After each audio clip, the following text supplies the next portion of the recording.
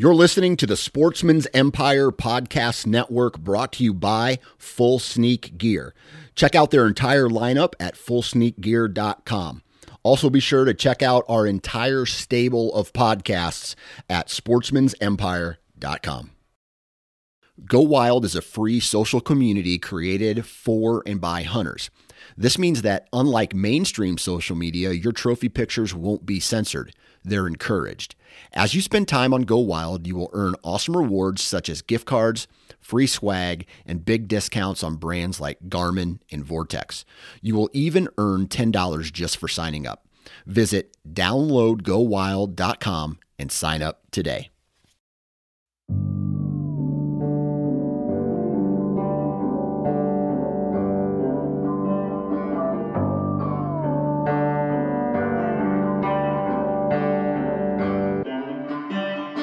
What is going on, everyone? Welcome back to another episode of the Wisconsin Sportsman Podcast, which is brought to you by Tacticam. This is your home for all things outdoors in the Badger State, and I'm your host, Josh Raley. I hope you're having a fantastic start to your week, and if not, I hope this podcast helps it get just a little bit better. Today, we're talking turkey hunting with Jeremy Dersham from Ridge and River Running Outfitters. Their website is rrroutfitters.com. And I don't know about you, but I am in a turkey mood. I'm getting into that time of year when, before I drop the kids off at school or right after I drop the kids off at school, I find myself drifting out towards some areas where I think I may spot some turkeys, maybe see a tom strutting in a field. Took the time this past weekend to go and do some scouting for the youth season that's coming up here in Georgia. March 25th and 26th is the youth weekend here. Got my youngest, my now 6-year-old, which if you were listening last year around this time, you know I got him out in Wisconsin. We were almost able to seal the deal, but just couldn't quite make it happen. He is going to be up to bat on March 25th. That is Saturday. And then my 8-year-old, who was 7 last year, who was kind of wanting to get out, but wasn't really sure about it last year. This year, she's committed to wanting to get out. So this past weekend, we went out to the lease, and I'll be honest with you, I joined this lease specifically to have a place to take my kids for youth seasons. Now, myself, I'll find a way to get it done on public land. I don't mind going out there, hiking super far, dealing with the public pressure, all of that good stuff. I don't really want to try to do that with a 6-year-old or an 8-year-old. It's not that my kids aren't willing to do the work, they absolutely are. I just want them to have a positive introduction to it. I don't want to have to worry about other people, like worrying about keeping a 6-year-old and an 8-year-old safe around firearms is enough. Then I don't want to have to add in a bunch of other people. And if we're just being practical, if I get out there and roll my ankle on a hillside, my 6-year-old is probably not going to be a lot of help getting me out of the woods. And in fact, I might be putting him or his sister in danger. So I don't want to do that. So I've joined a lease here in Georgia. We got out this past weekend. We did some scouting. Went out early in the morning. I've never been to this property before in my life. It is a huge piece of land that is nothing but pine trees. Like, when I say nothing but pine trees, I mean there is maybe 10 acres total of hardwoods that run as a long, thin strip through this entire property. There are no hardwoods anywhere, so I didn't really know what to expect of the turkey population on this property. But I had a spot picked out on the map where I wanted to go and listen. I know there are some food plots on the property, so I figure, hey, there may be some birds here. We go out to the property, we get to the high spot. Not long after what would have been legal shooting light, right? We're not hearing anything, not a single bird. So I do a couple of owl hoots, the standard, who cooks for you all kind of thing. Nothing, not a single bird. Then I decide I'm going to try that obnoxious shriek thing that I hear the guys on the hunting public do. And man, when I did that, like 5 or 6 birds fired off, probably about 250 yards from us. So close enough that it's like, man, they definitely heard me hooting the first time, but for whatever reason, they just had not gobbled up until that point. And anyway, so after that, though, that got them all going. They gobbled hard on the limb, got to where I think there were probably 5 different birds, maybe 6 different birds, roosted all kind of down in this bottom area. We got a pretty good pin on where they were, And as I started looking at the map, I saw there were several food plots kind of surrounding this bottom. So basically, we just started by moving from food plot to food plot and checking out what the sign looked like. Went and checked the first food plot, almost no turkey sign whatsoever, which made sense because once we got in there, the pines we could tell around us were very, very small. So not any kind of quality roosting cover or anything like that. Really not a lot of understory either because the pines were still too short. So crossed that one off the list, went down to the next one, very quickly realized that we were going to have to cross that one off the list also. Then we circled around to the more northerly side of the property, and as soon as we get to the first food plot we were hoping to get to, now we had to walk a long ways to get there, but as soon as we got there, we start finding turkey sign. Now we're not seeing tracks or anything like that because the ground is kind of this hard packed clay stuff. But we were seeing lots of turkey droppings in the food plots, even found a couple of feathers in a food plot. So we decided, you know what, we're gonna hang up the reveal cell cams and just see what the day holds. Just see what's coming out and using those fields. We knew that the birds were roosting down in the bottom. These food plots were kind of up on the higher ridge to the north side of this bottom. So I thought, you know what, it would make a lot of sense for those turkeys to be roosted down low near where there's this seasonal stream. I don't know if there's any water in it right now or not, but I do know that there's a seasonal stream marked on the map. So it would make sense for them to roost there and then, you know, throughout the day kind of mill up along that ridge, hitting, you know, the different food plots that are scattered. Found a ton of sign, put out the cell cam on the first plot that we came to a second plot, found a decent amount of turkey sign, walked a couple of terrain features. There was a really nice saddle that had good turkey sign in it. There were a couple of finger ridges that kind of dip off towards the bottom. Those all had turkey sign on them. Got to another food plot, came up to where we were almost in another food plot, and I stopped and I told the kids, hey, I have a feeling there may be turkeys in this field right now because of all the sign that we've been seeing. I've got a feeling there may be turkeys in this food plot. And sure enough, we get up there. There are 4 hens and a tom in this food plot. Now, we did not get to see them. A guy that we had met earlier that morning, who also came to the high knob where we were listening from to listen for turkeys, he had worked his way around the other direction, kind of through the bottom up to that food plot. And he had seen 4 hens in the plot and a tom strutting. And the tom got spooked as we walked towards the field. Put out another cell camera there, so hopefully these cell cameras are going to tell us whether or not these turkeys are using this plot on any kind of consistent basis. Now, you know me, you know I like to run and gun for turkeys. You know that deer hunting them is probably not my preferred method, but when you have a 6-year-old, you have thick pine timber, you know, sometimes you do what you got to do. So my plan for opening day is going to be to get a good blind or at least get a good hide and park it. Hope for the absolute best. Put out a couple of decoys, and hopefully one will come in and give my 6-year-old on opening day and my 8-year-old the very next day about a 15-yard shot. They're shooting a 410 with TSS. Should pack quite a punch, but man, I'm stoked. I've got turkeys on the brain. I get weird this time of year. I've said that before on here. I love deer hunting. Deer hunting is my first love. I would rather shoot a mature buck than a turkey any day of the week. But for some reason, turkeys just make me act weird, and I don't know what it is. So anyway, I've got turkeys on the mind. That's what we're talking about in today's episode. Like I said, I'm talking with Jeremy Dersham from Ridge and River Running Outfitters there in Wisconsin. He specializes in guiding folks for waterfowl and for turkeys. Turkeys is where he cut his teeth. He was calling turkeys for people before he was old enough to turkey hunt himself. So the dude knows what he's talking about. He's been doing it for a long time.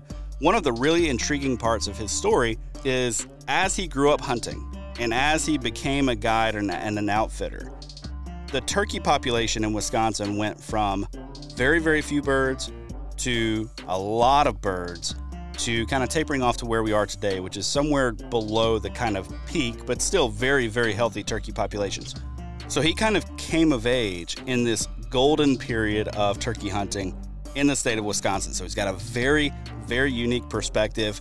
Man, and the guy's just a good guest. Like his passion and his zeal for not only turkey hunting, but the outdoors in general, and for providing his clients a quality experience is going to come through. Like you're going to hear it in his voice. This dude is just as jacked up about turkeys and turkey hunting today as he was when he first started calling in birds at like, I don't know what it was, like 10 years old or something like that. So Jeremy was a fantastic guest. I told him when we got done, I was like, dude, you have an open invitation to come back on this show anytime you want to, because this was an awesome conversation. I actually ended up having to cut the conversation short because I had another appointment to get to. But man, we could have gotten into so many more topics had we had more time. So maybe I'll have him back on a little bit later on in the turkey season, talk a little bit more, late season turkey hunting as opposed to early season, which is a lot of what we talk about today. So a couple of things before we jump into the episode. I'm rambling on too long here, but I do want to say thanks to our partners. First of all, Tactacam.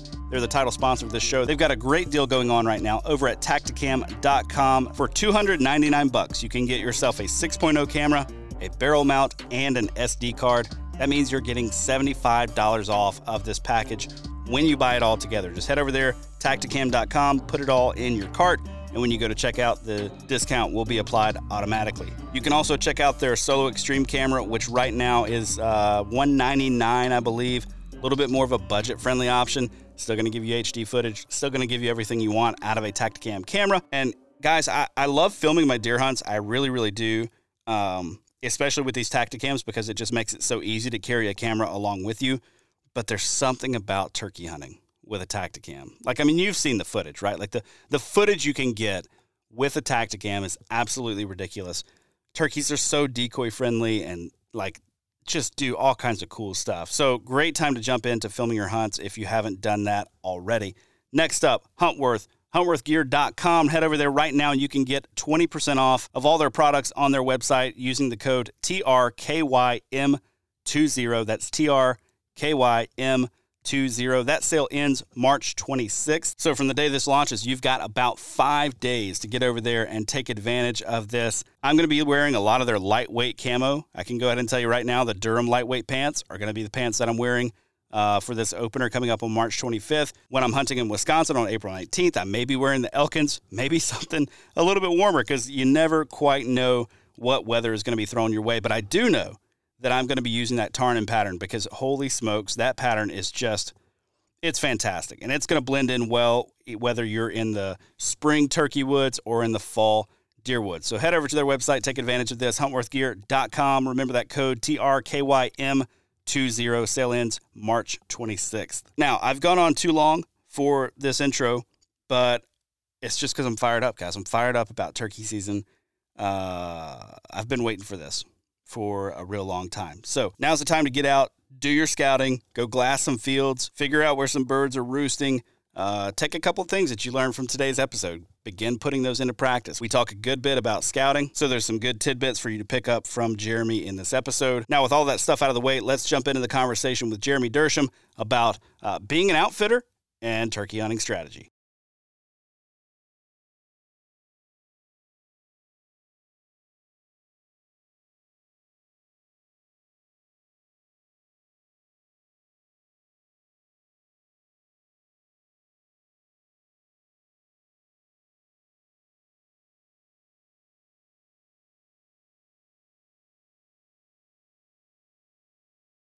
All right, joining me for this week's episode of the Wisconsin Sportsman podcast is Jeremy Dersham from Wisconsin. Jeremy, what's up, buddy? How are we doing, sir? Pleasure to be here. Man, so glad you had the time to come on. I kind of reached out on a whim because I found you online. I was like, hey, do you want to come on the show? And I'll admit, I hadn't done a lot of research before you confirmed and said, yeah, I'll come on the show. Then I start digging in, and I'm like, this guy's everywhere. Like I found you because of turkey hunting, and then I was like, this dude does everything. Living the dream, huh? Yeah. Then I start Googling your name, and you're like in every article that Realtree has ever quoted somebody on waterfowl, and I'm like, okay, this dude knows his stuff, so definitely need to get him on the show. And it may be a little bit of a disservice that we're going to talk about turkeys today because it sounds like waterfowl is like a lot for you. Like that's a big part of your puzzle. It is. Waterfowl's a big piece, but turkeys is where I started. And it's a huge piece of our whole life. So awesome. The outdoors period is just a big, big deal. Sure. And I absolutely love turkeys and love the people that surround themselves with turkeys. Awesome. So it's living the dream. Yeah. Well, Jeremy, let's just kick it off, man, and start with some hunter profile kind of stuff. Like, who are you? What do you do? How'd you get into the outdoors? Absolutely. So I'm from the Midwest originally. I'm from Northern Illinois, and we are official transplants to the state of Wisconsin. I have a lot of family that live in the Midwest. A lot of us, once we moved, my personal family moved up here in the 80s, and so there's a kind of like this purge of family that moved up and followed us up here to call Wisconsin home. Regarding the outdoors, I come from a family, it's pretty typical, come from a family of avid hunters. Going back, a lot of my family that was from the western part of Illinois, kind of subsistence living, and so they had that World War II mindset, that kind of culture. Yeah. So trapping, fishing, hunting, it wasn't something that you did as a hobby. It was something that was a huge part of your life. Yeah. So those tools were kind of transferred onto me, and once I got into the outdoors, there was nothing else that existed. It just ate me up, and we came up into a time in the 80s where numbers of hunters period were kind of at peak, and everybody was doing it. It was kind of a big deal, and it was just awesome. So it's a great way to to view the world. Everything that I do is very perspective based regarding the outdoors, and it's filtrated into my immediate family. My kids are, they know many different duck species, turkey species. It's a huge part of what we do and who we are. Yeah. Yeah. So when did you move to Wisconsin? I mean, first of all, it sounds like you made a good choice moving up Absolutely. from Illinois and into Wisconsin. For real. Absolutely. When did you move up? So in the mid to late 80s, we were up here. Okay. Yep. And my dad took a job in the Sauk County area. So they bought an old farmhouse. We leased a little bit of property behind it, and I grew up running ridges and learning creek bottoms. Eventually, they bought a place on the Wisconsin River. So we added that to our gamut. My back door was, becoming a river rat. So turkey hunting on the islands, we learned to do that pretty quickly. We learned to navigate river systems pretty quick. And then once that kind of took place, we started making just a little bit of a name for ourselves locally. We'd have the Wisconsin River gets hit pretty hard in the summer months. Yep. So I was always fishing or doing something on the river. With that being said, numerous people would take vacations up there. They'd see us come past and ask us how fishing was going. This was in the 90s. So the next thing I know, I'm giving advice. And a little bit later, people were asking me to take them out. Well, can you show me where we can catch a few smallmouth or where I can catch a few walleyes? Are the white bass running right now? So that's how it kind of just slowly progressed through that. Also, we had a lot of family and friends from the Chicagoland area, so they loved to deer hunt. The culture of Wisconsin for deer hunting is absolutely astronomical. So we had some big leases going on throughout Sauk County, Columbia County, different areas around here. And the guys would come up here and deer hunt their 9 days, the Holy Week, and then, the rest of the year, turkey hunting wasn't a big thing, or, late 80s, early 90s in the state. It was just in its infancy stage. So I kind of had the woods to roam on my own, and I'm learning all of these different ideas and perspectives. And it just so happened at the same time that turkeys really started inhabiting a lot of this area. So, hearing a turkey or seeing a turkey was a huge freaking deal back in the early 90s. Yeah. And the next thing you know, the Wisconsin Deer and Turkey Expo was a big deal. We used to go down to that. The calling contests were starting to take place. So I was just a kid, in middle school, high school. I'd buy a call and down there and partake in a few of the calling contests. One cool story regarding turkeys that really kind of got me into it was Dick Kirby and the Quaker Boy team. They would come up here and give on seminars in the early 90s, some of the Quaker Boy reps. And Dick Kirby was one of the idols, back in the days of turkey hunting in the 80s and 90s.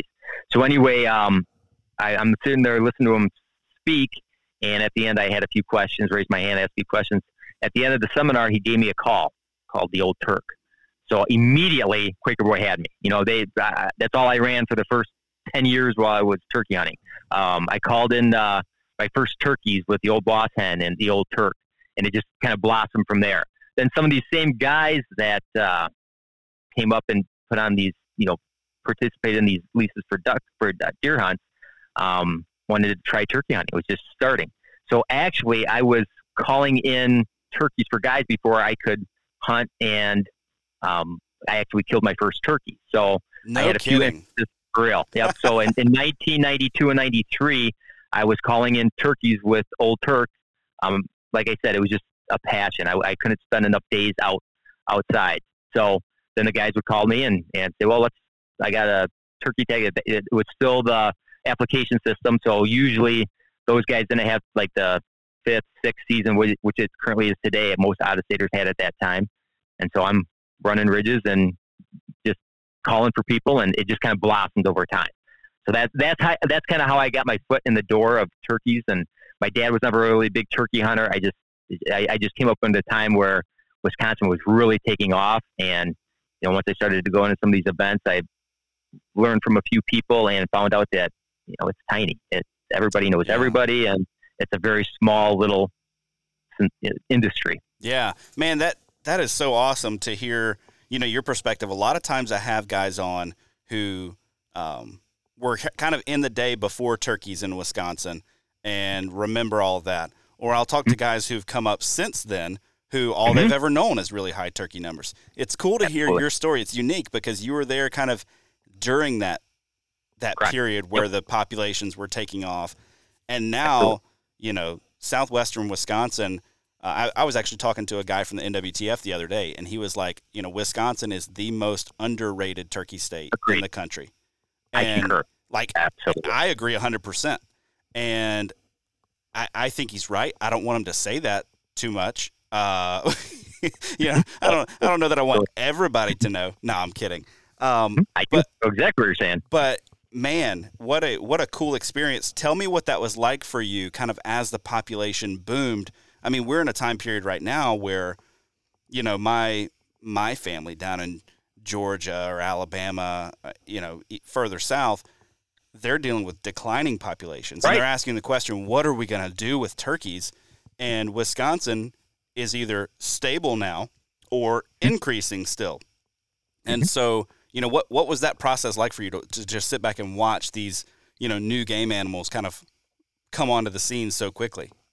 Humbling. So, like I said, there were days when some of the leases that we had butted up against public. So we hunt a ton of public, and we kill a ton of turkeys off public. So there was many times where we'd hear a gobble, early 90s, and that was a successful hunt. Wow. And so with that being said, when you came across a turkey track, there was a great likelihood I was trying to cover it up a little bit. You know what I'm saying? It was that kind of mindset. With that being said, each and every year it seemed like, okay, I heard a bird there.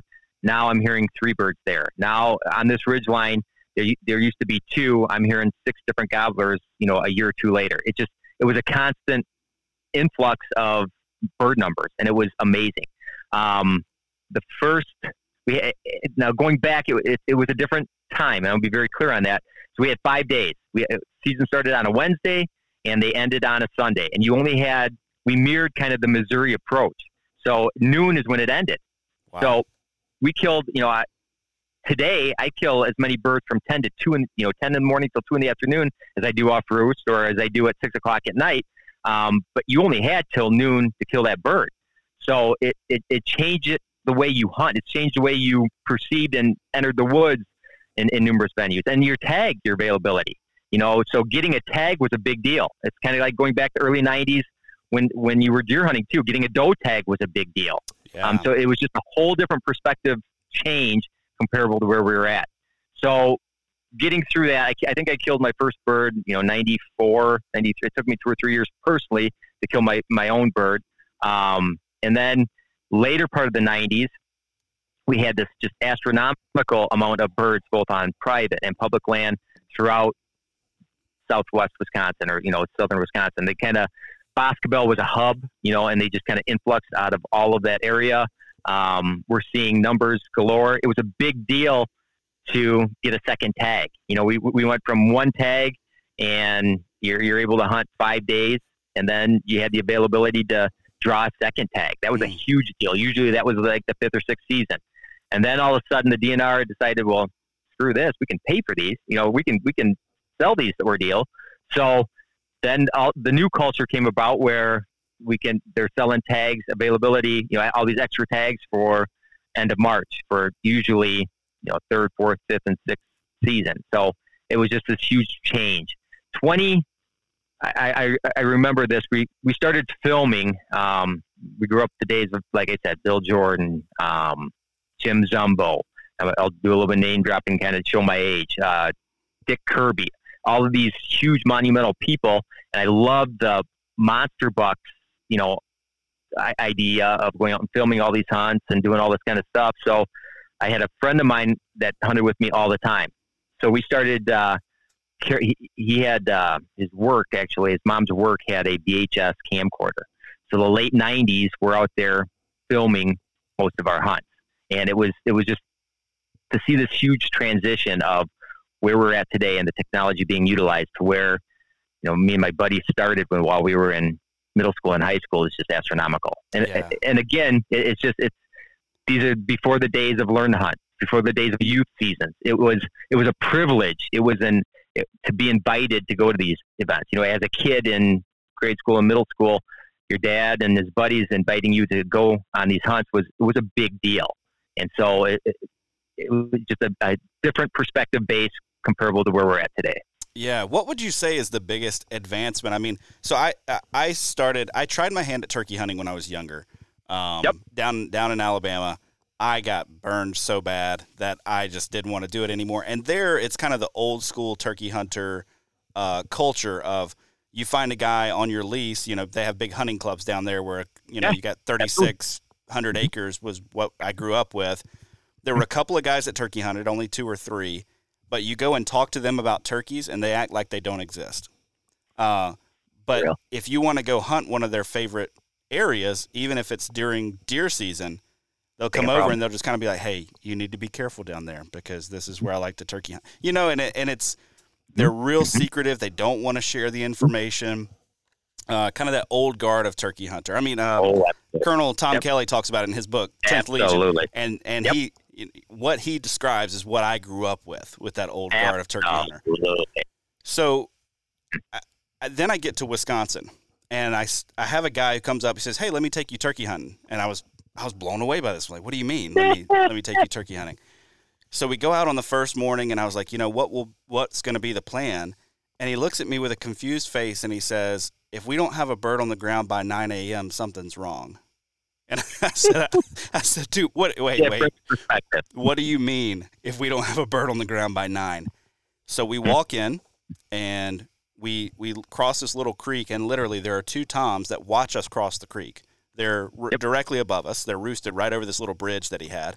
And they just kind of watch. They don't even fly off. They putt at us and stuff, but they're more just bothered by us being there. We're an inconvenience to them. Absolutely. We get back into the property. He calls. There's a tom gobbling. He calls a couple of times. The tom flies down directly to where his blind is. We're in 2 separate blinds. Kind of peeks into his blind, looks around, turns and walks off. But then I get a clean shot when he leaves the other guy's blind, and we're done by, the bird had been on the ground for a solid 3.5 minutes, and just blew my mind. And and I've had great turkey hunting, since then. It's kind of branching out on my own. But what have you seen? I have come into this. All that to say, I've come into this late in the game with all these tools at my disposal as a turkey hunter, and a lot of stuff to just really fast track the learning curve for me, right? Like I didn't have to go through 10 years of hunting low numbers to try to figure out birds. I had success immediately. Like my few weeks later, I went out and called one in on my own and had a great hunt. What are some of the biggest advancements that you've seen in turkey hunting over the years and that have maybe shaped or changed the way that you hunt or the way that you see people hunt? Knowledge. That's an influx of information. And a prime example of that is what I thought I knew 20 years ago compared to what I thought I knew 10 years ago to even 5 years ago is just astronomical.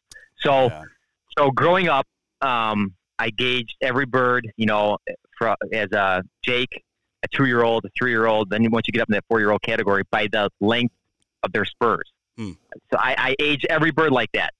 Last 5 years, we've come to find out that it's all genetics. Spurs have no more relevancy regarding age than antlers do regarding, deer. It's a genetic trait. So just the change of information, the new knowledge that's becoming available. For example, blinds. It was always a big deal. There was no blinds growing up. I think I killed my first turkey in jeans, for God's sakes. The real tree mossy oak were huge, but at the end of the day, it was still, they were getting their feet up. So it was the amount of knowledge that we have today is just astronomical. Yeah. When we made these little blinds up, it was all just dead leaves and branches and putting stuff together. If you'd have told me 20 years ago that you could set a blind in the middle of a field and not disrupt turkey behavior, I'd have said you're nuts. Think about what we're saying here. So what we've learned just regarding turkey biology, turkey behavior, and just a plethora of ideas. We've come to find out that turkeys are a very social bird. They're very decoy friendly, comparable to other species of game that are out there. We learned that years ago I had a decoy called the Little Turk, right? And it was nothing more than a decoy yay big, but it was very easy and convenient to carry around. We went through all different sorts of decoy type of processes throughout the course of these years. We actually cut a hen and a full flambeau decoy styrofoam hen, put the Little Turk in the middle of it, and my first experience with a turkey fighting a decoy was under a situation like that. So it's just, there's so much knowledge regarding where we're at today. You can bypass all of that and find out that, you can reap a dominant bird. That's a possibility. Yep. You can set a blind up in the middle of a field and work birds. That's a possibility. It's just the learning curve is just astronomical comparable to where we were years ago. Yeah. Do you mind if I pick your brain on the whole topic of reaping for just a second? Because we're going right into ethics. Dude, going right into ethics. Dude, absolutely. I want to hear about it because I've been a part of reaping a turkey.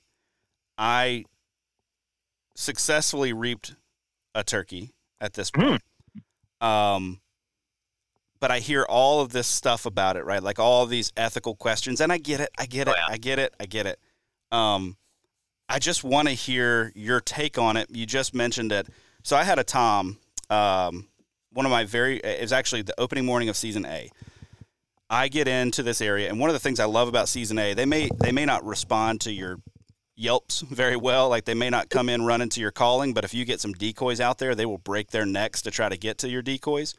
Absolutely. So I had a couple of Toms come running in and shot the lead Tom, right? Get that done. There's one Tom back in the background. He was kind of the dominant looking bird of the group, right? Like he strutted the whole time. He wasn't in a big hurry to get there. Meanwhile, a couple of Jakes and a couple of other younger Toms come sprinting in, kind of thing. I hunted that bird all season long, and I knew it was him because he was missing 2 feathers from his tail fan. Absolutely. So I knew it was him. So we get in there, I hunt him all season long and can't get him to respond, can't get him to come in or whatever. And finally, we get to the very end of the season, and I go to one of my buddies who's got a reaping decoy. And we drive past this property. We tried another property early in the morning, no luck. We drive past this specific property, and he's out there in the field. And we know it's him because of his tail fan. We get out there with the reaping decoy. I've got the video camera. Next thing you know, he gets inside of that thing's bubble, and it turns and comes right at him. Turkey's down, right? So obviously very, very effective on a dominant bird and a bird that's seen other decoys and, hen yelps, right? So what are your thoughts on the whole process of reaping? I think it's a valuable tool. And with that being said, what we see, it was 10, 12 years ago, what we see when it became pretty prevalent and made famous it's not as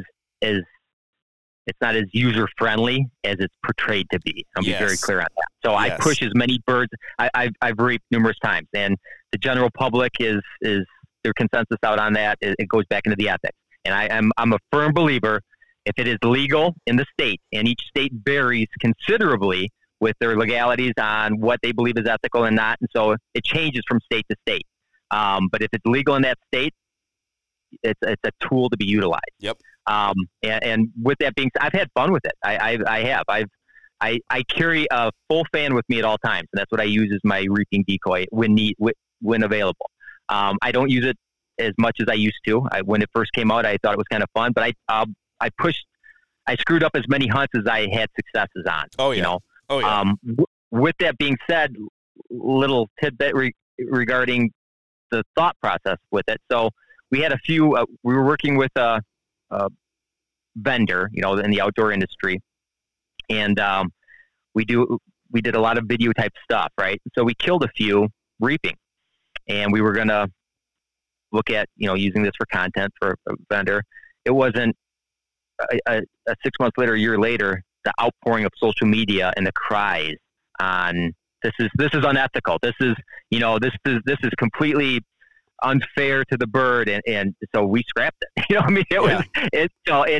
But it's a very perspective based approach, and all of turkey hunting, that's all of hunting period, is ethics. And I can't emphasize that enough.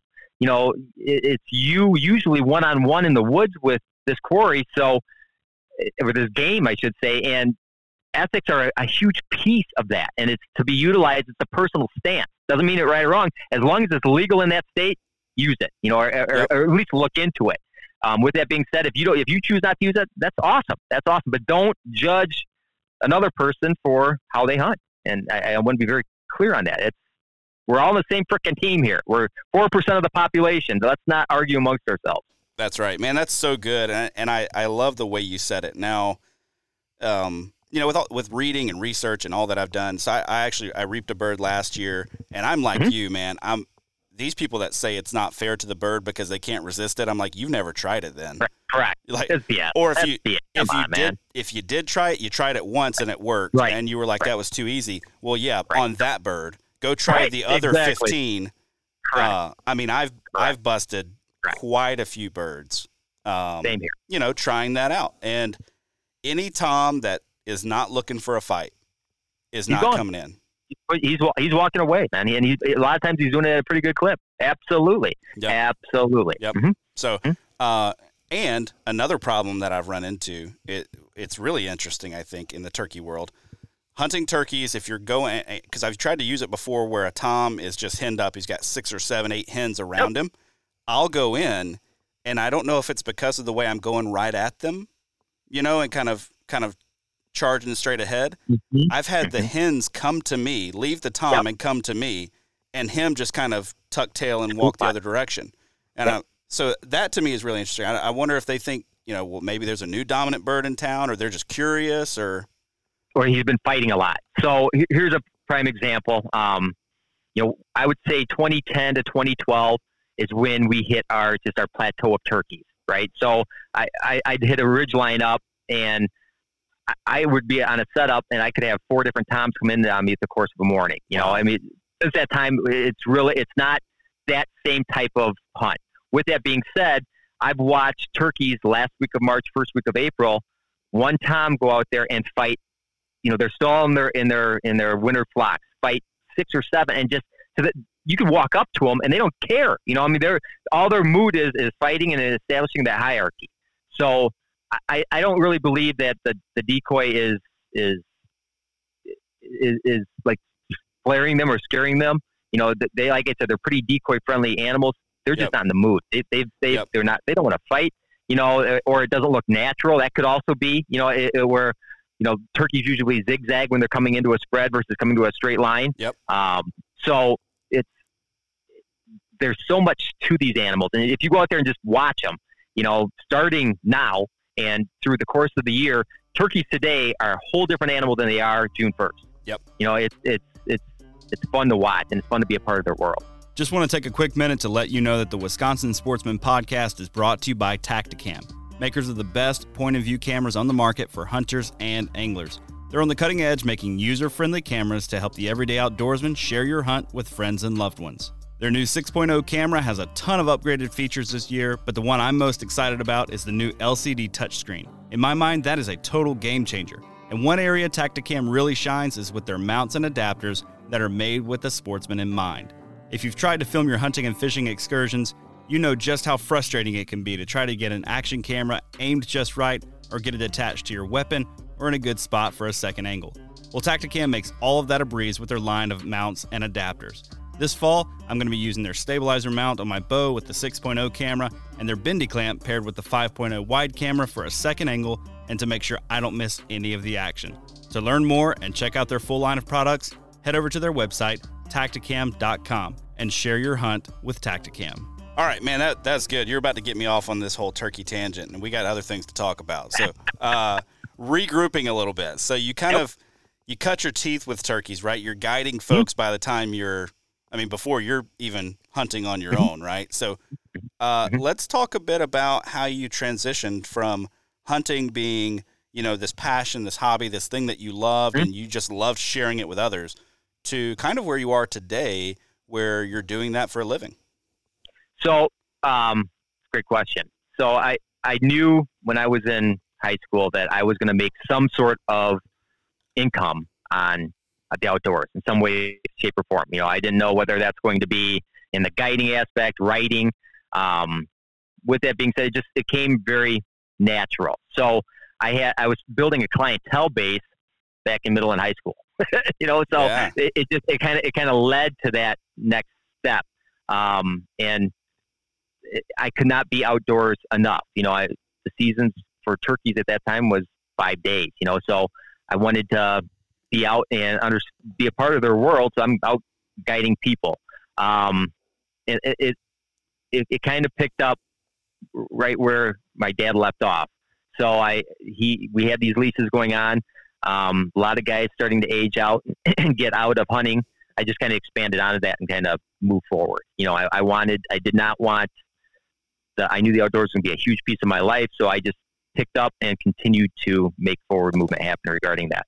I've learned so much over the course of the last 20 years. I think Ridge and River Running, don't quote me on this, I think it was founded in 2009. I've been guiding for years prior to that, but we decided to make that next step into a LLC in that 2009 type of area. So it just slowly blossomed in there. I'd guide a few people a year. And then I was deer hunting quite a bit in the fall, doing a lot of waterfowl hunting. So how do we expand this into creating an income and make this successful? So, the outdoors is awesome. You can turn it into a 4 seasons type of event if you truly choose. You can fish, you can hunt, you can do all kinds of things. And then once you decide to go down that road, the people you kind of associate with, your colleagues, for lack of a better term, are again very small. So you come to find out and learn that most full-time guides that I know are nomadic by nature, and they're good quality people. But they're adventurous, they're nomadic. So they're guiding. You can waterfowl guide now just in North America 9 months out of the year. But Wow. With that being said, that comes at a cost. So you're gone. You're traveling North America starting at the latter part of August, and you're not getting back until May. But Wow. so if you're wanting to have a family, you got to just, what's important to you? What's your perspective base? You want to be out in the woods, 250 days a year. You want what are you trying to accomplish? I decided I wanted to have a family, so I'm not my buddies that are traveling, 9 months out of the year. It's hard for me to be gone 3 to 4 months out of the year, let alone 9 months. So hey, sorry, Tasha, I'll see you this summer. It's not a perspective thing that I wanted to do, but it can be achieved. And so it's how big do you want to go?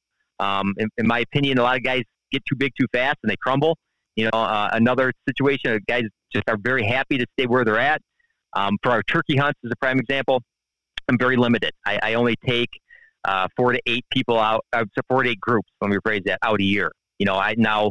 I'm not, but that I'm putting those limits on myself because I have a family and I don't, in all of the details that can occur to that, so once you bite off a big lease, we've all been burned in different ways, shapes, or form. You've got that money out there. You got to fill it, so Yep.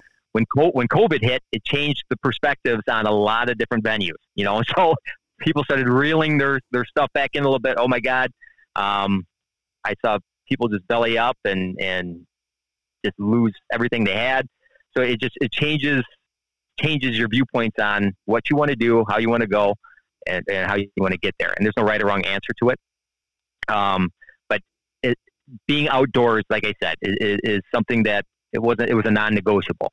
It was something that my family is going to experience, whether they could choose to live in New York City, by the time they're 25. But I promise you, they're going to know how to butcher a deer. They're going to know how to reap a turkey. You know what I'm saying? Yep. It is what it is. Funny story, and it's all perspective based. Going back to how we view the world, right? My daughter, my oldest daughter, is 7 years old, right?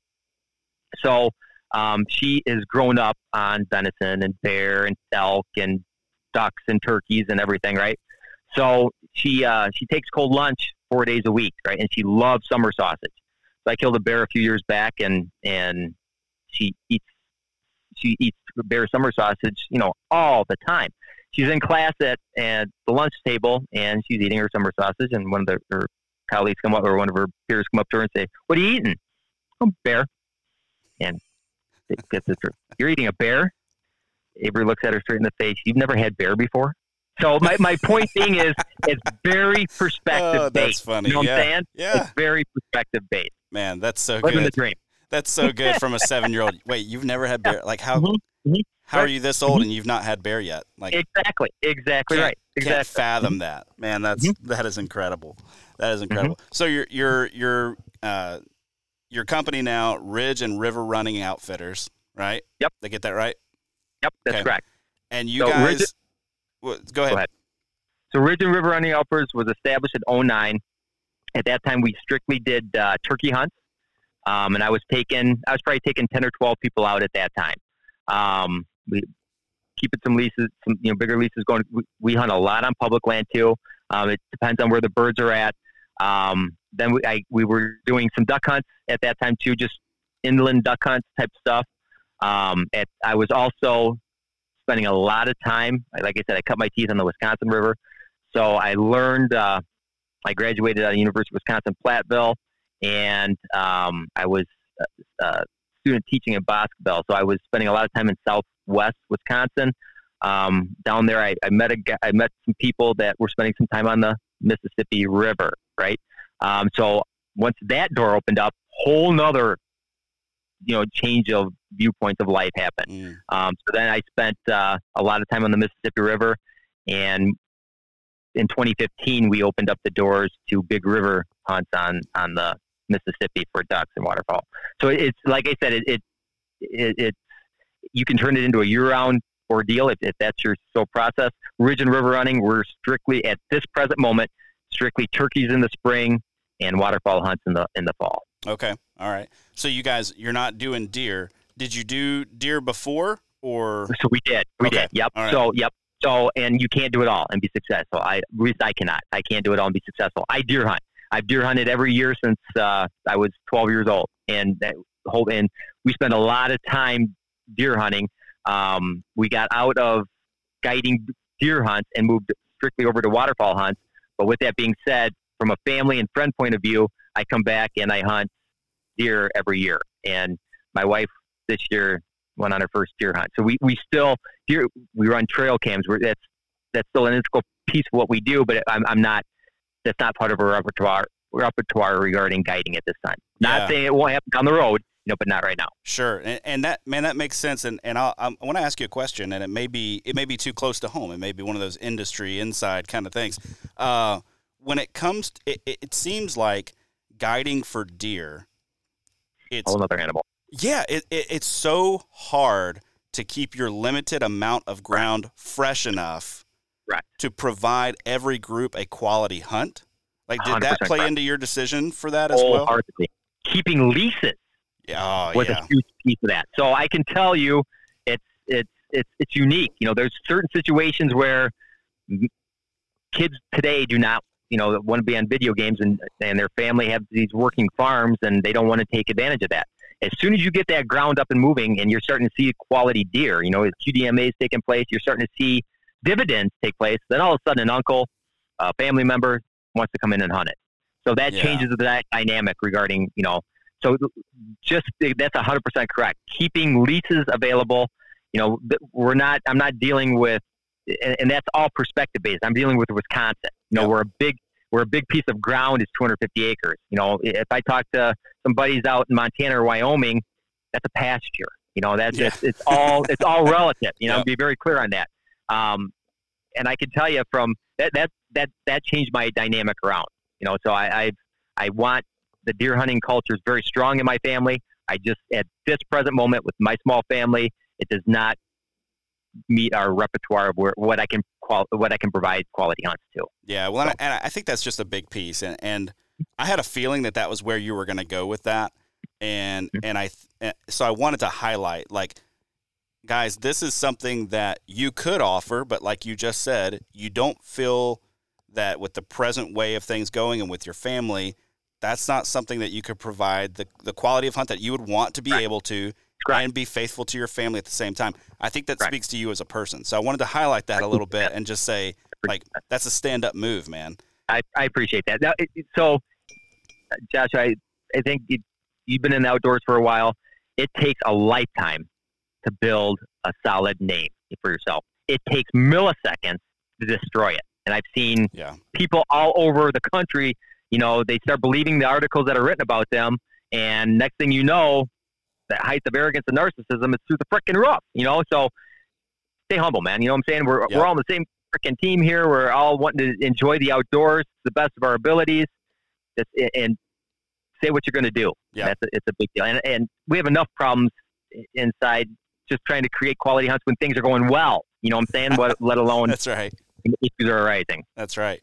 Very good. Matt, let's shift a little bit, and I want to hear specifically about the turkey hunts, kind of how they break down for you guys. Like, what if somebody called you, what could they expect? But then also, what all goes into your guiding and a successful hunt. So I have found a process that works really, really well for me in the area of Wisconsin that I hunt for turkeys, right? Like it's and it's evolved into like a year-round thing. Like as soon as I'm tagged out for deer season, basically, or deer season ends, I'm obsessively trying to find the birds and watch what they're doing year round. Like, I want to know where they're at all the time. And I don't know how much that helps, but I do know I'm obsessed. So walk me through your process for getting your clients on birds and what a hunt might look like. So typically right now we're about a year out with our clientele. So by all means, call me tomorrow, and I try to get back to everybody as soon as I possibly can. I know I've ticked a lot of people off where I get caught up with something and I don't get back to you. I will get back to you as soon as I can. I try to make that pretty timeable. With that being said, we're about a year out with our turkey hunts, and I put people on a current waiting list if needed. I offer 2.5 day hunts. So typically your hunt starts on a Saturday and then on Monday, at noon. We aren't offering lodging at this time. I'm asking my guys to stay at a hotel that I usually name a couple of little towns, either Sauk or Columbia County. And we'll stay there. I meet you the morning of the hunt. I pick you up from your hotel, and then you're with me until nightfall. We're hunting them up usually from sunup till sundown, or until you can, you kill your bird. So historically, we're running about an 80 to 85% success rate. That's historically what we run. The last few years, we always have cancellations going on. So if you're on my cancellation list, there's always certain situations come up with clients, that happen, and it is what it is. Most of my guys are repeat guys, and most of them are out of state. Typically, one or two groups that come in are throughout every other year, every third year, on a cancellation basis. Kind of cool. The last 10 years, I'd say like starting in 2014, 2015, I've had guys that are chasing the 49 from a turkey hunting perspective. So that's kind of cool, Yeah. So most guys that are hunting with me are hunting 5 or 6 states a year. And Wisconsin's one of their must stops, right? Then like I said, about every third year, I get a guy that comes in and he's on quest of the 49. So it's neat. What I love about it is the people you meet. They're all hunters. I've taken doctors out, neurosurgeons out, and I've taken garbage men out. And the perspective bases they bring in add to my repertoire as a turkey hunter, and just the relationships that have been formed over the course of these years is just awesome. It is absolutely positively awesome. We all have the same perspective as loving these wild turkeys. That's cool. It's a neat thing to have. Yeah. I'm always curious to hear, anytime I'm working with or talking with somebody who is a guide, now whether that be hunting or fishing or whatever it is, one of my big questions is always, how would you describe like the dream client? Because there are people, I've been around and done enough other things to know, there are people that make your job more difficult, and not just a little bit more difficult. They make it astronomically more difficult, and they do that in such a way that it also makes your job not fun at all too. So they kind of just crash the whole thing. So rather than saying, tell me some stories about terrible clients, what are some things that make people like an ideal client that you're like, man, this is the kind of guy that I can get on a bird, that I want to work my hardest for, and that, his approach or his mentality or whatever is going to set him up for success better than most? Expectations. First, one word, expectations. So from my point of view, I try to be as transparent as I possibly can, but there many times this pre-context of expectations come in where, because you're hiring a guide, ducks are going to fall from the sky, fish are going to jump into the boat, you're going to line this ridge line up, and there should be 10 turkeys talking, as sunrise approaches. So expectations first and foremost. These are wild animals. And if we have a hunting contract or a hunting agreement that you sign off on in order to book your hunt with us, and I want to be very clear, it's an adventure. And that's what it is. It's an adventure. Yeah. I do everything in my freaking power to get birds to cooperate. Sometimes it's not in the cards. It is. I've had situations where, we've hunted our butts off with quality people, and it just did not pan out. It's hunting. It is what it is. So those expectations, be realistic about those expectations. With that being said, going with it, just going with the flow, so I've had situations pop up where guys, I'm not going to reap a bird. Okay, that's awesome. That's just one last tactic that we can utilize. I've had guys line up that, and again, this is all ethics type of ordeal. I want to strictly hunt out of a blind. I can't walk up and down these ridges. That's fine. Okay, but with that being said, we limit the tools that are at our disposal. So a perfect ideal hunter is I'm not in, same peak physical shape that I was at 22 years of age. With that being said, I try to keep myself in good enough shape where if I need to, man, we got to hump 3 or 4 miles that day. We're going to do what we got to do. Carrying packs and doing all the other stuff. Do what you got to do. So being in reasonable enough shape to exert yourself over the course of 2.5 days. I'll be honest. I've had guys show. I've hunted with guys. We're kind of running and gunning at times, and the very next day I go to pick them up. They come out and say they can't walk. That's happened. Wow. Okay, that's fine. Yeah. That's fine. But then we're limiting our success rate. It is what it is, guys. We'll hunt, but we're gonna be setting up in the blind over here today, and this is what we're doing. Now, with that being said, I've had we may hunt out of a blind. Acreage can vary, very, very much. So we may set up out of a blind 3 days each and every day too, because of the conditions that are presenting themselves, because of where we're hunting. Yeah. So, but being flexible and making sure those expectations meet your needs, and so we're talking about full transparency and making sure everything that we've talked about is taking place. Like I said, I've had guys tell me they're in peak physical condition, and it is what it is. You know what I'm saying? It is what it is. Yeah. So tell me a little bit about your scouting process, because man, your everything hinges on you knowing where the birds are and what the birds are doing. One of the things that I personally love about Wisconsin is how visible the birds are compared to other states. You go down south, boy, it's really hard to see a turkey. Like, you just don't see them out a lot. We don't have a lot of crop fields. There's not a lot of ag. So, Absolutely. Turkeys in Wisconsin, very, very visible. I love just sitting back and glassing for a morning, just watching. Absolutely. What do they do? I mean, what better way to spend a morning, right? Agreed. So what all goes into your scouting process? Early on, we turned it into family adventures, right? So I'm taking my kids out, and we're before school in the morning or after school, and about a week or a week and a half from today, it turns into a daily or weekly, a few days a week adventure where we're going out and glassing fields.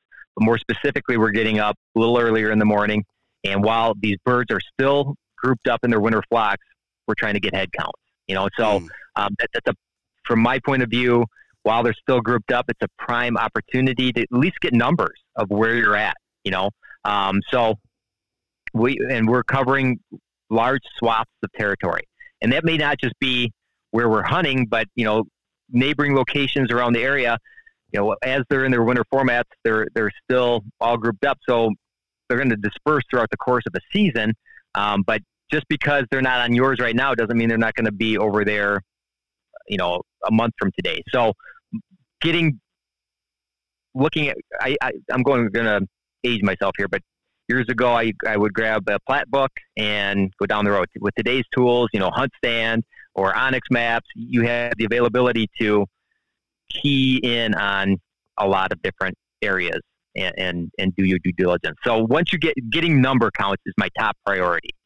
Then once we start getting number counts, you can go back and decide, okay, well, I'm taking X amount of people out this year. This is an area, and never putting your eggs in one basket. Okay, there's been some years where I've ran into more hunter interference with neighbors and on private land than I have on public, for God's sakes. You know what I'm saying? So making sure that you're not putting all your eggs in a basket. Okay, I know I've got four birds in this mile radius, or this mile and a half radius. I go over here and I've got 3 birds here. I go on this ridge line. We had an influx of jakes last year. I've got seven toms running around over in this area. So having many opportunities and then adding more if you possibly can. Yeah, that's good, man. I have found, for me, it seems like a much bigger deal to have multiple properties for turkeys than it is for deer. I have some faith, at least where I'm hunting deer in Wisconsin. If I get on a piece of property that holds deer, there's 1 or 2 there that I'm going to be really happy with, and there's probably a couple more that I'm going to be pretty happy with, especially if I'm hunting at that sweet spot of the year right around the rut. Turkeys, however, there might be a property that it holds 4 jakes all spring long. Right. And if that's the only place I have to turkey hunt, then I'm out of luck. So I need to have 5, 6 different places that I've got permission on, and I need to know what the birds are doing on this piece of public, and have a couple of different options. Because like you said, man, I have a place that the farm has just been a honey hole for me. Yep. And last year during, I forget which season it was, but my wife had a tag, so I took her out. And we're sitting there, we're listening to birds gobble. They're doing what they normally do. They roost on the neighbor's property, fly down, kind of do their thing, walk the fence row or walk the edge of this field up from this little creek, and then pop out into the ag field where we were sitting. Well, we're sitting there, and next thing you know, a shotgun goes off on the neighbor's property. I've hunted this place for 3 years and have never, ever heard another hunter on that property. And I've tried to get permission there, and the guy says, no, some people that work for me hunt there already. Well, I'd never seen them. And lo and behold, that one morning they come out, and that changed. I think she must have had season A, because that changed the hunting on that property for the rest of the year. Yeah, it's real. Those guys being on that place changed the whole neighboring property for the entire year. Which changes yours. Absolutely. Yeah. It changed everything on the place that I loved to hunt. To the point where I struggled out there and had to go other places. Yeah. It's so real. It's so real. Which kind of leads to the next interlude. I know there's been studies done, but how long does it take to replenish that bird to come back? Let's say you kill a bird on there, right? How long does it take? Just going off experiences, we're seeing about 18 months to 2 years in order to get, that's what we're seeing. So some of our areas that we have access to, we've been hunting for a lot of time, we limit, knowing that, the neighbors are hunting it pretty hard, or maybe they didn't get out there this year. So knowing that roughly 18 months to 24 months, that's going to take another bird to replenish that area, changes how we go about looking at things too. Yeah, man, that's really good, because I ended up tagging one bird on Mm-hmm. this property there last year, which I was very happy with. But for the entire rest of the season, and I got lucky enough where I had either myself or my kids or my buddies all had tags. And so I was keeping up with the birds on this. I hunted all 6 seasons, and I was keeping up with what the birds were doing, either for me or for a friend, because I want to know on all these different properties, what are the birds doing? And literally on this property, a group of 4 jakes was already on it. They were on it early in the year, and they were there before season, and they were there all season long. And I shot that one tom that I did. I left, brought all my camera gear and everything to the car, came back to get the tom, and the 4 jakes are sitting there stomping on him in the middle of the field. That's awesome. Somebody shoots a bird on the neighboring property, and now I got some trail camera pictures of toms moving through, but not like with a lot of consistency or anything like that. And those jakes ran that property for the entire year. Now, I'm hoping this year that means it's replenished, but the year before this property, opening morning, I called in 9 birds at the same time. 3 of them were jakes, and the rest of them were toms. So we go from that to now we took 1 bird off the property to, this year, I don't know what's going to happen, but very different hunting. Talk to me a little bit about this dispersal time, because one of the things that I always hear or have heard folks say a lot is like, hey, doesn't matter if you have a winter flock on this property. Come spring, they could be anywhere. I have found from my experience, though, if you've got a winter flock, they're not all leaving. You're going to have some birds. Does that make sense to you? It does. And I've heard that song and dance, and it depends on the property. Now, if you're hunting vast area of wilderness, public area, that we're talking up into the thousands of areas, they can travel a lot of different places looking for food. I mean, at the end of the day, it all comes down to habitat. They're going to go where the foods are at. They're going to go where the cover is to build nests, and you're going to have toms around those areas. So from a guiding point of view, or from a turkey hunting point of view, I also key in on where I run into nests, and use that knowledge down the road. Typically, if I find 1 or 2 nests pretty close by, there's a great probability we've got toms somewhere, close by in that vicinity. So, and when I've seen that hold true, where those big winter flocks don't necessarily stay on that piece of ground in big, vast, big cuts of timber. I've seen them travel a long ways. With that being said, in more timber ag fields, what we have around this area, they don't go to. Turkeys are no different than anything else. If they don't have to exert enough energy, they're not going to. It's deer, ducks, all of it. They want to be left alone. They want to be turkeys, and they want to be able to feed. They want to feel protected and live their life. It's just what the coolest process of all this is, being a part of their world. Yeah, I can't say that enough. It's just awesome. Yep, and that has informed my permission strategy, if you will. I go after those properties that hold large winter flocks, because the terrain that we're in, blocks of timber with mixed ag. If I can find those places that held a winter flock, it's going to have toms on it in the spring.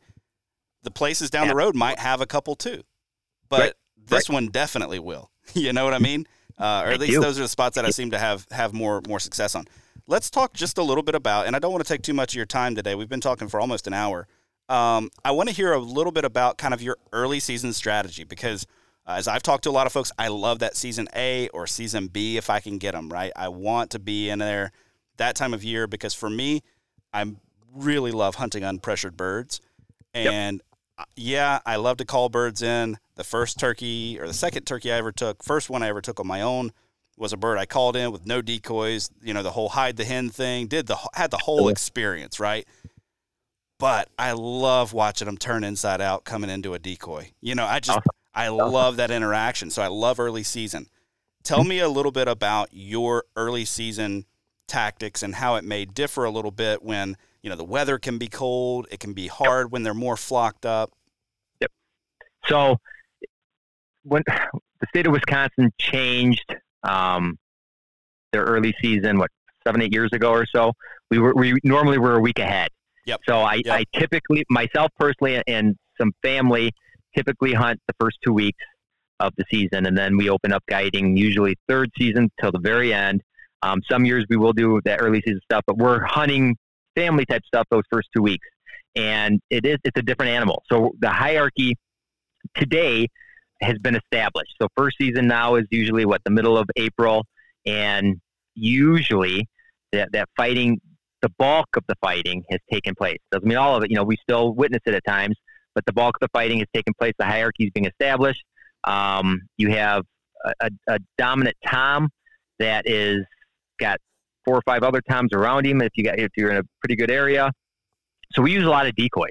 But again, it depends on the clientele. Last year, here's a prime example. I had a big piece of public a ways from here that I've been dying to hunt. Right, I just have not had the time to do it. So with that being said, this is a big piece of public.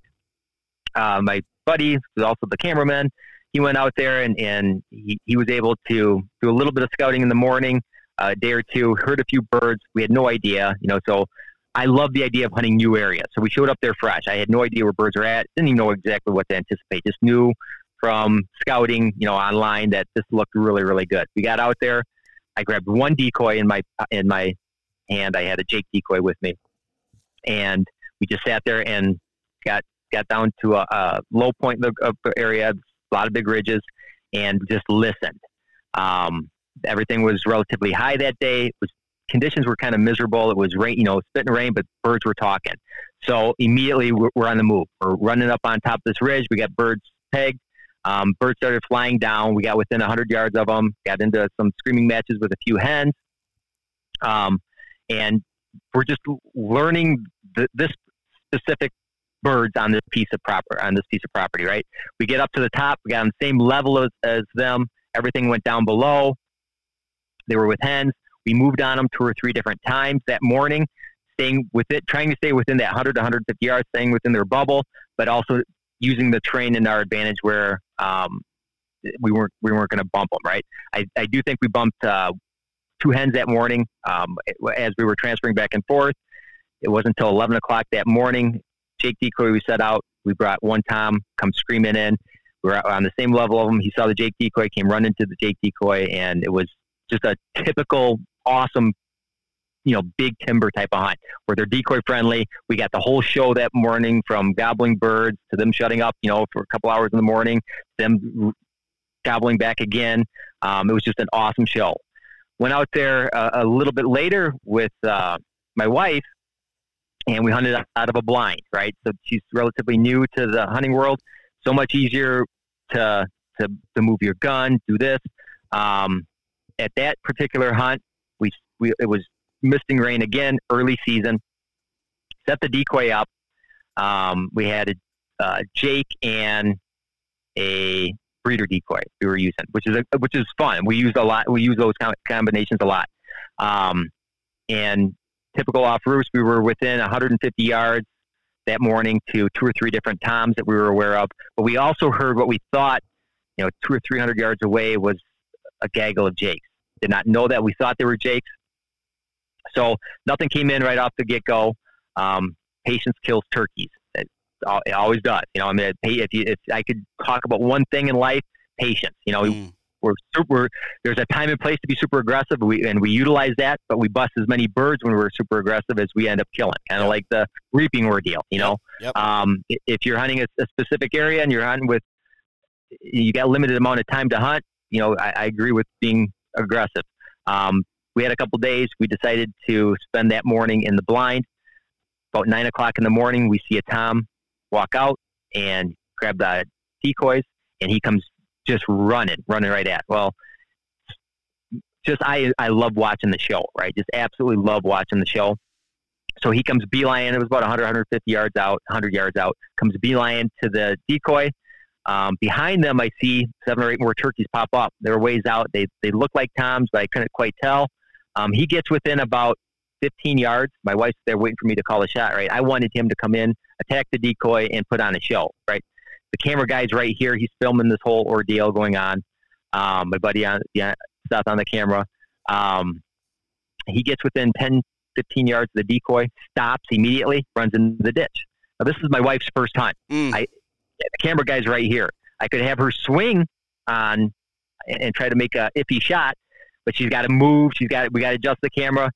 So the bird's still only 20 yards to the side, but he's in her viewpoint where she can't get an ethical shot. My bad. To blame me 100%. We could have killed this bird 2 or 3 times. I did not because I was arrogant and wanted to watch the show, right? So I see the jakes coming in. Now, this is my wife's first real kind of turkey hunt. Jakes come running in, and they start putting on a show. Very easy. I see my wife just heart through. I see the gun going up and down like this. We're gonna kill one of these jakes. We're gonna kill one of these jakes. So it seemed like, you asked my wife, it seemed like 20 minutes. It was literally a minute or two just to get them to separate. We had one separate on the side, and she was able to take the shot and kill her very first bird. Now, again, all perspective based. If you'd have told her that wasn't a trophy hunt and an incredible, just a life altering experience, she'd have cussed you out. That could have been a 26-pound tom that made the NWTF books. It was the same prize to her as this Jake was. So it was an awesome hunt. Could we have killed a tom? Yes.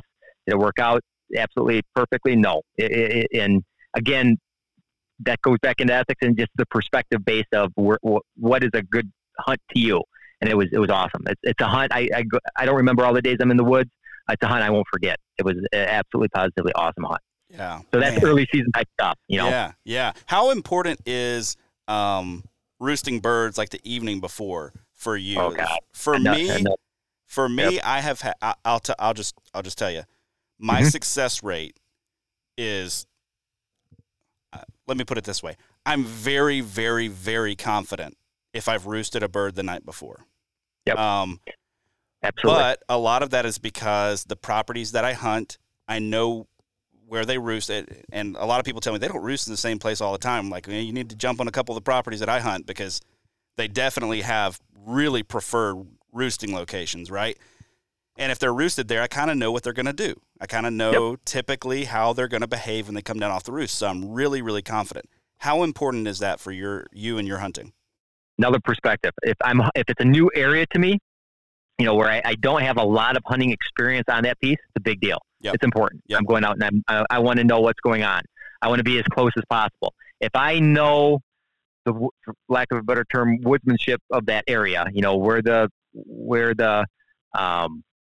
specific ridge lines are at, where the funnels are, for lack of a better term, it's not as important. Yeah. And if I when I'm guiding full time and the season's underway, I can tell you, turkey 30 in the morning comes very early, and if I don't have to go out and roost turkeys at night, I'm not going to. But typically I'm hunting those birds where I know what's going on. So 20 years ago, I was out there almost every night putting turkeys to bed. This stage of the game, if I'm hunting a new area or if it's a new piece of property that I'm on, I want to know if when possible. But it's not something that I am going to spend a lot of time doing, especially as the season gets later. Yeah. Last question for you. During this early time frame especially, but maybe season-long perspective, what would you say is your favorite decoy setup? Like if you're going to be banking on decoys, because I know I've got season A, I'm going to be banking on some decoys because I'm not super confident in my ability to call that boss tom away from his 8 or 9 hens. I'm just not that good. So if I care, Decoys. If I carry one decoy in the woods, and I use decoys about 50% of the time, to put that in perspective. Okay. So 50% of the time I'm killing turkeys without them. 50% of the time I'm, hunting out of a blind and using a decoy. If I had one decoy to carry in the woods, it'd be a Jake. Okay. And that would be it. With that being said, I'm also a waterfowl hunter, so I like decoys. I like having birds do what I want them to do. For me, half the game is the interaction and the communication I have with these animals. So a lot of days I will utilize a feeder decoy if, later in the afternoon or in the morning.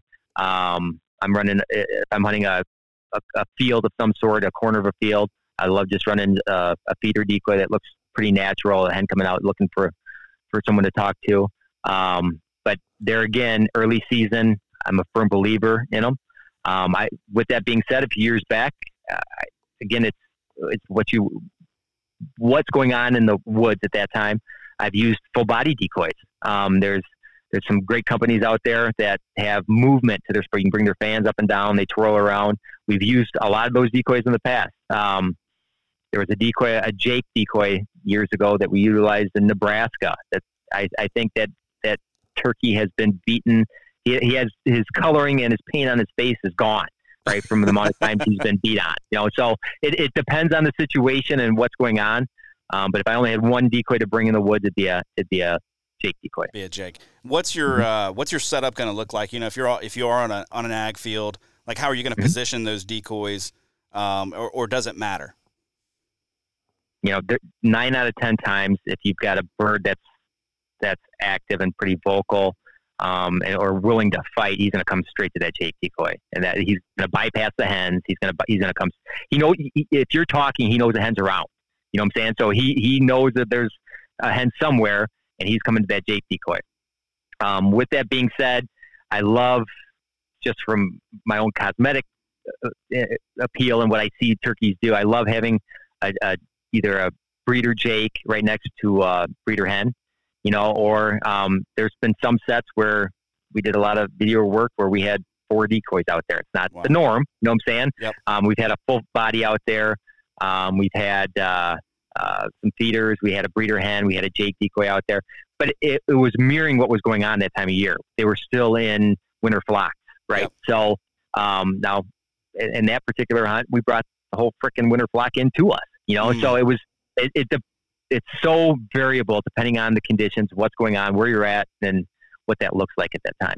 But from an overall standpoint, decoys are only being utilized about 50% of the time. Okay.